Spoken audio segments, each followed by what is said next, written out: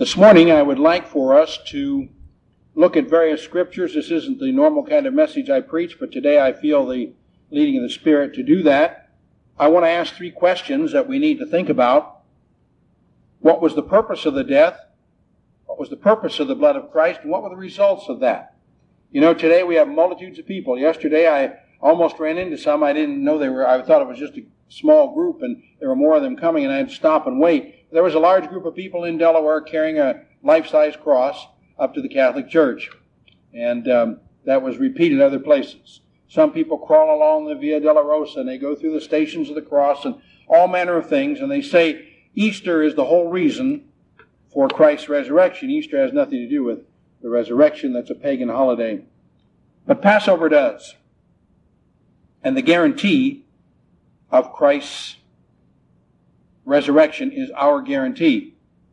So we simply want to ask, what was the purpose of the death of Christ and the shed blood of Jesus? We live in a day and time when people say, well, Jesus died so that he might start the Christian religion.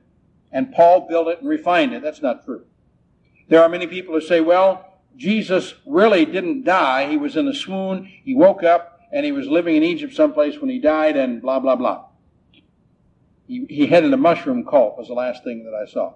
And then there are some who say he did die, but his disciples stole him and they hid him, and one day they'll come across his bones. Not likely. So we want to ask ourselves, what was the purpose of Christ's death?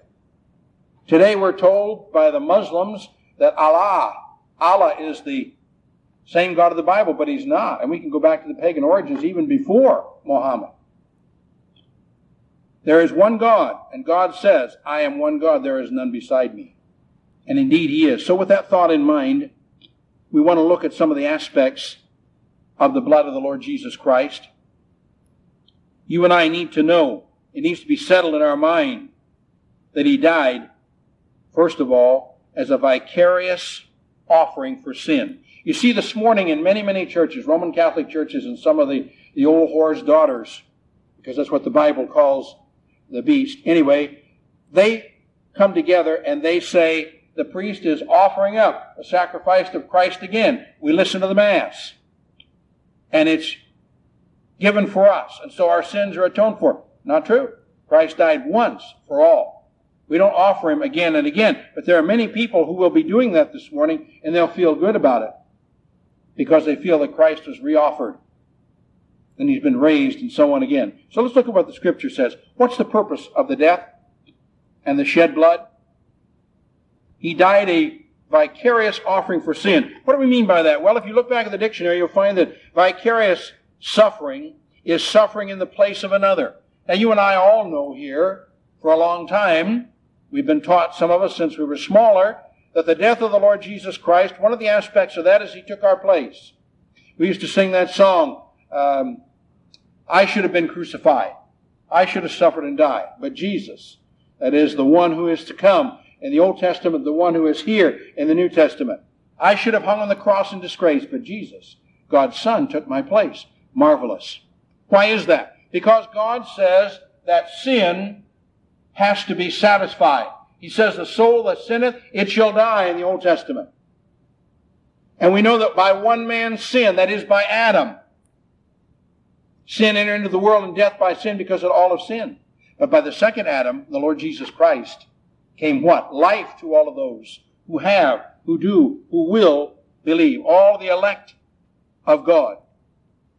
So when we're talking about a suffering in the place of another, Jesus, the perfect, righteous one, deserved to live, but he died. There was no fault found in him. He was both man and God. And consequently, the Scripture tells us in Hebrews, he was tempted in all points of the law like as we are. We have a high priest that's touched with our infirmities. Consequently, he knows us and he understands us, and he's gone through something that you and I have not yet experienced. In Isaiah 53:5, but he was wounded for our transgressions, he was bruised for our iniquities. Did you hear that? He was bruised for our iniquities. The chastisement of our peace was upon him. With his stripes were healed. What are we saying there in Isaiah, in that ancient prophecy? We're saying that he was wounded for our transgressions. When he hung and died on the cross in that period of time, He died for all of the sins of his people. Every single one. Past, present, and future. Well, then we can sin today because we're under grace? Of course not. God forbid, Paul says. We don't sin so grace may abound. We have a desire. Do we sin? Absolutely. We think things we shouldn't think. We do things we shouldn't do. We get out of fellowship. God sometimes chastises us. He does something to bring us back into the place. The Spirit guides us. I wish we could be perfect, but we're not. Not in this flesh. So he was wounded for that. He was bruised for our iniquities, and the chastisement of our peace was upon him. I can't even begin to imagine what Christ must have felt as he hung on that cross, naked and ashamed, dying.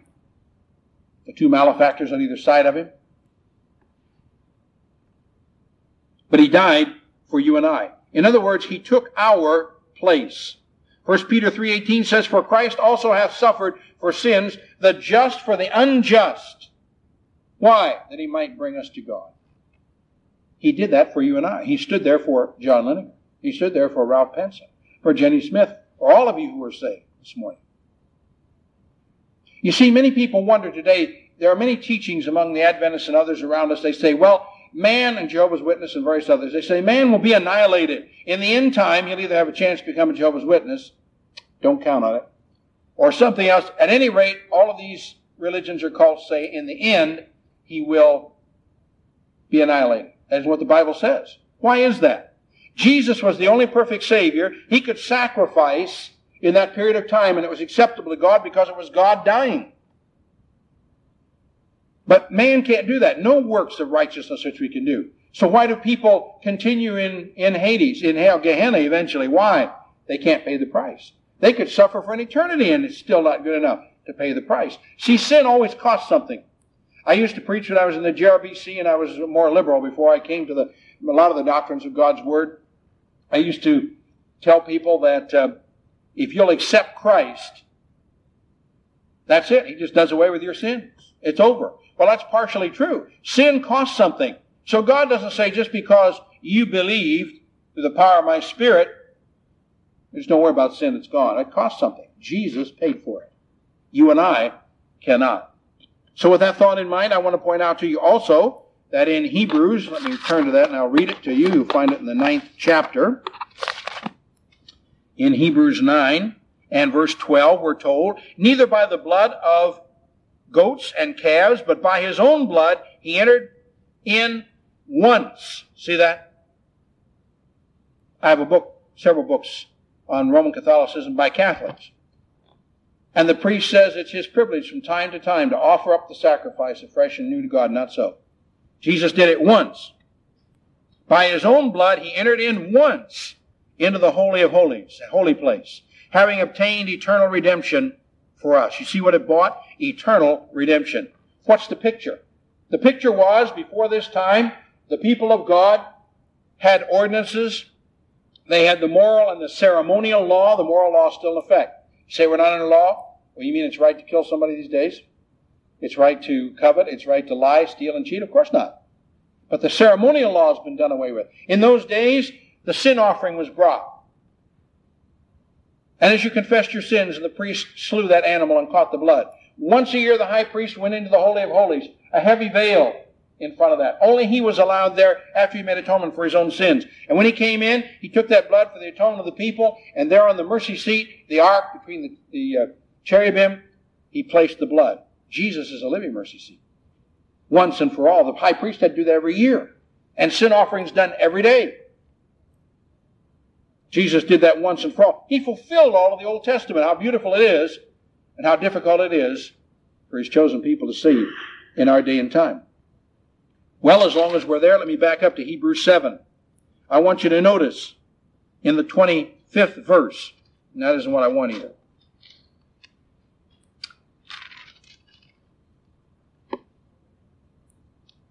Nor yet, I want to be in the same chapter, 9. Nor yet that he should offer himself often as the high priest entereth into the holy place every year with the blood of others. For then must he often have suffered since the foundation of the world. But now once in the end of the world or the age hath he appeared to put away sin by the sacrifice of himself. The just for the unjust. The holy for the wicked, the righteous for the sinful. Song says, I scarce can take it in. It's difficult to know why the Lord Jesus Christ would do that. He knows us, the Bible says. He knows us by name. We're sealed with His Holy Spirit. He loves us. He says, I've loved you with an everlasting love, He told Jeremiah. And consequently today.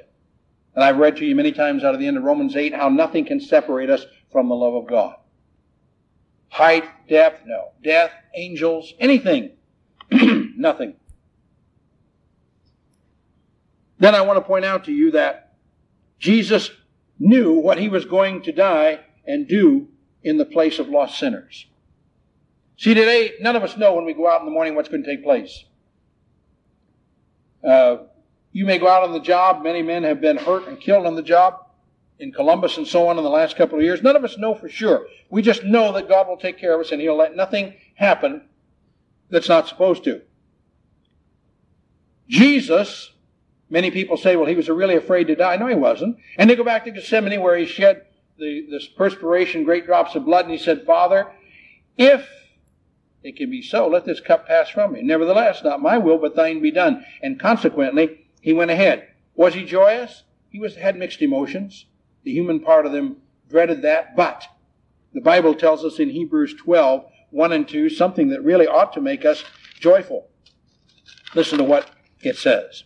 Wherefore, seeing we are compassed or surrounded about with so great a cloud of witnesses, let us lay aside every weight and the sin which doth so easily beset us, and let us run with patience the race that is set before us.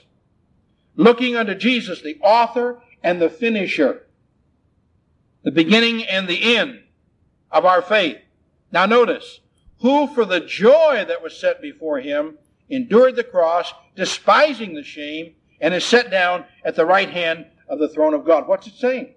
What's the joy before Him? The day when we shall be together in the eternal ages. When all of the roll will be called and we will be there, and we will go into a new heavens and a new earth and a new Jerusalem. What are we doing during that time? I'm convinced from my studies of the Scripture that God has something for us to do. It won't be just flying around strumming a harp. I'd be out of luck unless God gave me the ability. I can't do that. It won't be just laying on a cloud, and it'll be serving Him in the way that He has in the new dispensation that will last eternally, in the new heavens and new earth. Old things passed away. And best of all, from all that, after the judgment seat of Christ for us who are Christians, the great white throne judgment for the lost people, God tells us He'll wipe away the remembrance of all former things and everything will be new.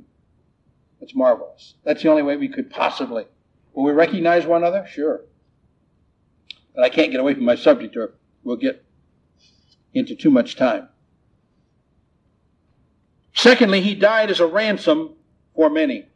The Bible says clearly in Matthew 20 and 28, even so the Son of Man came, for what purpose? He came not to be ministered unto, but He came to minister and to give His life a ransom for many. Some of the many are here this morning.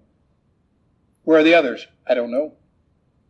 It doesn't say elect across their forehead. They don't wear an armband. The back of their jacket doesn't say elect. I just know that you and I as a church and as individuals, especially when I'm out doing the work I'm supposed to do, and that doesn't mean I'm supposed to do more than you are, and I'm teaching or preaching or witnessing to someone, we offer them the gospel. If they receive it, fine. If they don't, it's on their own head.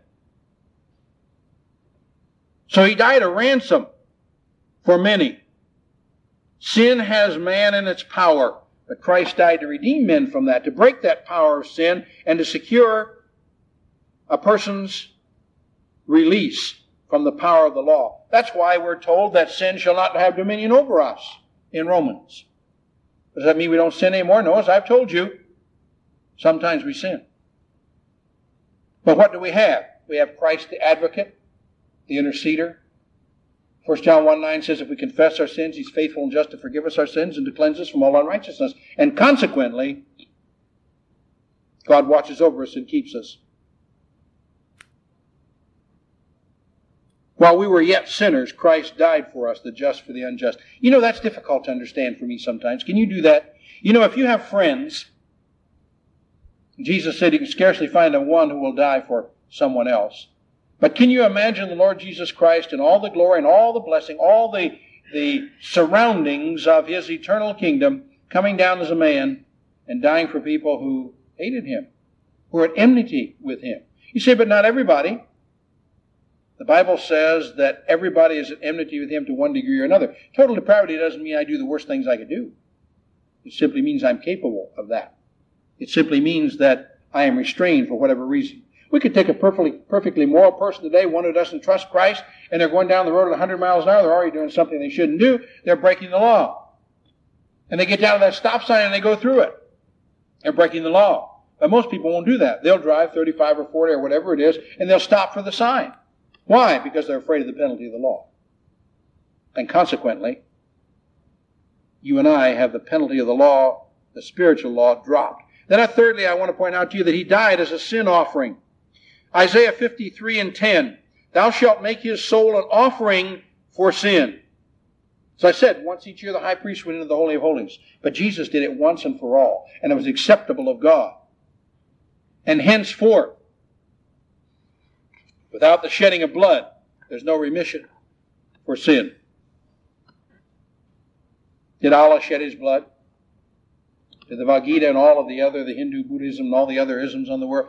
Christianity is the only one that's filled with prophecy as such, fulfilled like the Lord Jesus Christ was. It was prophesied that His beard would be torn out. It was. It was prophesied He'd be spit on. It was. He was beaten. He fulfilled the law perfectly, even to the place where they would not break His legs.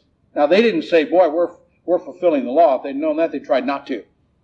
But as they took Him, before they took Him down from the cross to break His legs, it was decided that they should use the spear, thrust in His side to make sure He was dead. You see, Jesus says there's only one way. There's not a lot of ways. The people who belong here or there or whatever cult or church or Christian organization or not Christian organization who believe that all roads lead to God are mistaken. Jesus said, I am the way, I'm the truth, I'm the life. No man cometh unto the Father but by me. So there's only one way. There's no pardon and forgiveness outside the atoning blood of Jesus. Do you know, for saying that this morning, there'd be some Baptists that would want to hang me because I would not ecumenical? There would be many other people who have joined in with Promise Keepers and other things, and they would say, well, you're a troublemaker. But this is what the Bible teaches. Doesn't make any difference. You're a troublemaker. The fourth thing I want to point out is that He died as a propitiation for our sins. The Bible says He's angry with the wicked every day. Man can never suffer long enough to pay that price. And God has a holy wrath of sin. Can man pay it? Absolutely not. Not by works of righteousness which we have done. Why? Because of His mercy, His goodness, and His love. That's why He saved us. According to what? The good pleasure of His will. 1 John 4 and verse 10, herein is love. Not that we love God, but that God loved us and sent His Son to be the propitiation for our sins. Now the word propitiate means to render favorable. You look it up in the dictionary. We lost favor with God through sin. We're brought back to this favor through the blood of the Lord Jesus Christ, and God's holiness causes us to have a hatred of sin, or it should, and a hatred which is manifested. So what does it mean? It means just as the priest went in and he applied the blood of the Holy of Holies once a year, Jesus did that once and for all. He's the living mercy seat for you and I. Bless God for that. Fifthly, I want to point out to you that He died to redeem us from the curse of the law. Let me ask you something. Have you always, is there anyone here that's kept the law perfectly all their life? Is there anyone here who's offended in that law? I have. You don't have to raise your hands. Answer that question to yourself. Have you always obeyed every one of the 10 commandments? Probably not.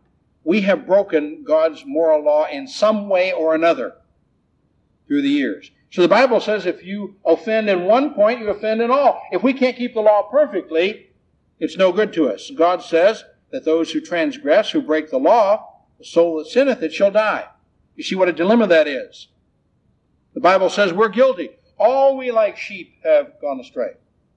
Cursed is everyone that hangeth on the tree, and Jesus in His matchless love became a curse for us. You see, He was hung on the tree. He became a curse for you and I. His death by crucifixion redeemed us from the curse that we deserve. Sixthly, I want to point out to you that He died as our Passover sacrifice. He took our place He paid the price. His blood serves as a ground on which God passes over us and spares us. On that particular night and in that year of the Passover when Christ was crucified, 30 A.D., on that Tuesday night,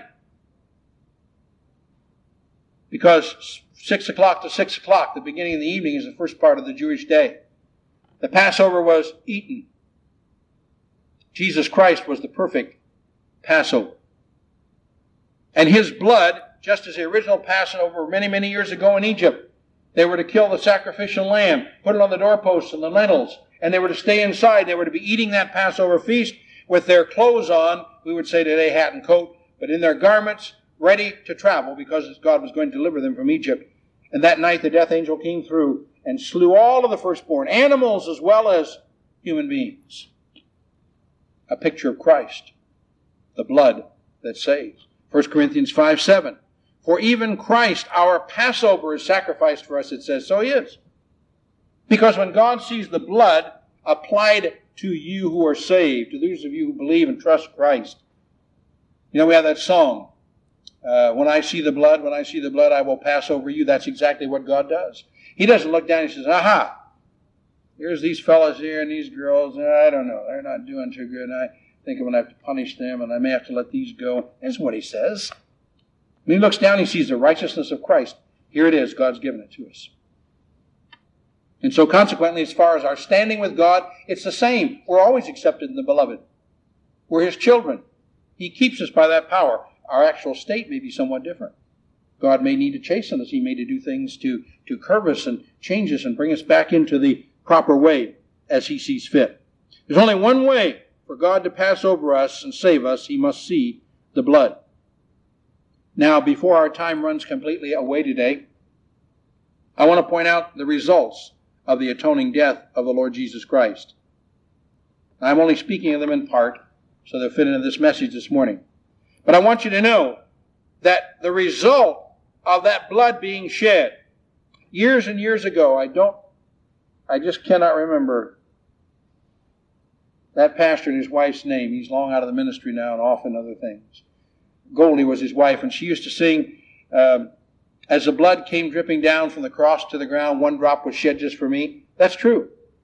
One of the results is this: a propitiation is provided for all those who believe. Jesus says, when your heart is opened by His Spirit, you see Him and you receive Him, He gives you His righteousness. He takes all the filth and all the degradation and all the sin that He died for, and they're gone. Does He put them in a box so later on He'll get them out and tell us about? No. They're as far as the east is from the west. They're behind His back. They're at the bottom of the sea. How far is east from west? Nobody knows. Theoretically, they go on infinitely. You can't come together. Who knows? 1 John 2:2. And He is the propitiation for our sins, and not for ours only, but for the sins of the whole world. All ways do not lead to God, only through the Lord Jesus Christ. The second result of Christ shedding His blood, we attain resurrection from the dead through the atoning blood. Resurrection is the key point as far as Christianity is concerned. Paul says over in Corinthians, if Christ didn't rise, if there is no resurrection, Christ didn't rise, then all those who are dead in Christ are lost. And we don't have a resurrection. But bless God, we do have a resurrection. He purchased it. 1 Corinthians 15:22. For as in Adam all die, so in Christ all shall be made alive. The curse of death came from Adam, causing us to suffer physical death. But the blessing of Christ, to those that He redeems, will live again unto eternal life. So we have that. Because He lives, we sing that song. Because He lives, I can face tomorrow. We live because He does. That's our guarantee. If there's no resurrection, I've had people say, well, these bodies are gone, some of them, a long time ago. That's true. People have been eaten up and burned with fire, and the fish swallowed them, and I don't know what else. How can God do that? By the same power He does everything else. His power is infinite. He can do anything. You remember Jesus when they were arguing with Him, and He said, I can raise up children from these stones, or whatever. People thought, this guy is crazy. He can't say those things. He's turning Judaism upside down. We hate Him. We're going to kill Him when we get a chance. So they did, permitted him to. Jesus said, no man takes my life. I lay it down of my own accord, because he was fulfilling what God wanted him to do for you and I. Thirdly, the third result is that all believers have forgiveness of sins through his atoning death. Ephesians 1:7, in whom we have redemption through his blood, the forgiveness of sins, according to the riches of his grace. God forgave them. What happens when we're tempted or we do something, we get off the track, off the race, and we sin? We confess those sins. He's faithful and just to forgive us those sins. The Bible says in 1 John that blood cleanses us. Present, continuing tense. It continues to cleanse us. It's that which he has given us. Then I want to point out to you also that all believers in him are justified. Romans 5:9. Much more then, being now justified by his blood, we shall be saved from wrath through him. Now, justification is more than forgiveness. When it comes to forgiveness, the Lord Jesus Christ forgave us sin. He simply put away our sins. But justification does more than that. When you're in a court of law and this particular person has been justified, exonerated of all these things, he's been made as if he never was held for that particular crime. I don't know about these days. Some days we got people, I never could understand trying on the state, local, and federal level, and you're tried 2 or 3 times for the same crime. I don't have time to get into that. But Jesus said, I not only take your sins away, but now you're justified before the Father. Now we don't stand there and say, I'm so glad to be here and just look at all these terrible things I've done. Those are gone. You and I have cleansing and justification. So it's that we did not sin. It's that Jesus took those sins and paid for them. And now they're gone. Then we want to point out to you that all believers can enter boldly into the presence of God because of his death. The blood that was shed, we can enter into his presence and cry out, Abba, Father. We can pour out our hearts to God. It can be anywhere. It can be in this church building. It can be as you drive along, wherever you're going. Pardon me, I do that sometimes. At home in my study or wherever it might be. There are times and situations where I get caught up in things and there's no time to go away and pray quietly. You can pray to the Lord right now, right on the job, wherever you are. And what caused that? His blood shed for us. All believers live with him forever. That's the final result of the shed blood of Christ. When he shall come, whether we're asleep or awake, we're going to be forever with him. It doesn't make any difference. That's purchased for us. That can't be taken away. When he shall come, the song says, with trumpet sound, oh, may I then in him be found. I like that. Dressed in his righteousness alone. Faultless to stand before the throne. Faultless because I did a good job and I chose Christ and I was a preacher? No. Faultless because Christ gave me his righteousness. He saved me. You and I have sinned, and our sin would send us to hell. The blood of Christ, his only begotten Son, furnishes the power that cleanses us from our sin and which turns us toward the heavenly home. What can wash away my sin? Nothing but the blood of Jesus, the song says. What can make me whole again? Nothing but the blood of Jesus. Oh, precious is the flow that makes me white as snow. No other fount I know. Nothing but the blood of Jesus. As I close this morning, I ask you the question, what does the blood of Christ mean to you? Be sure your calling and election. To be sure, the Spirit of God must open our heart and mind, and we see that there's no other way. We receive Jesus Christ. We love him because he first loved us. But I ask you that question this morning as the world celebrates Easter. Every day is Resurrection Day for us. What does the blood of Christ mean to you? Father, we commit these thoughts into your hands this morning. We thank you for your goodness and your love and your mercy to us, not only in shedding your blood, but in caring for us and keeping us. And the Scripture says, if you be for us, who indeed can be against us? That's almost more than we can take in. We pray that we might honor and glorify you through our lives, through our deeds, our words, that one day when we shall be with thee throughout eternity, we might serve thee according to thy will. We ask these things in Jesus' name. Amen.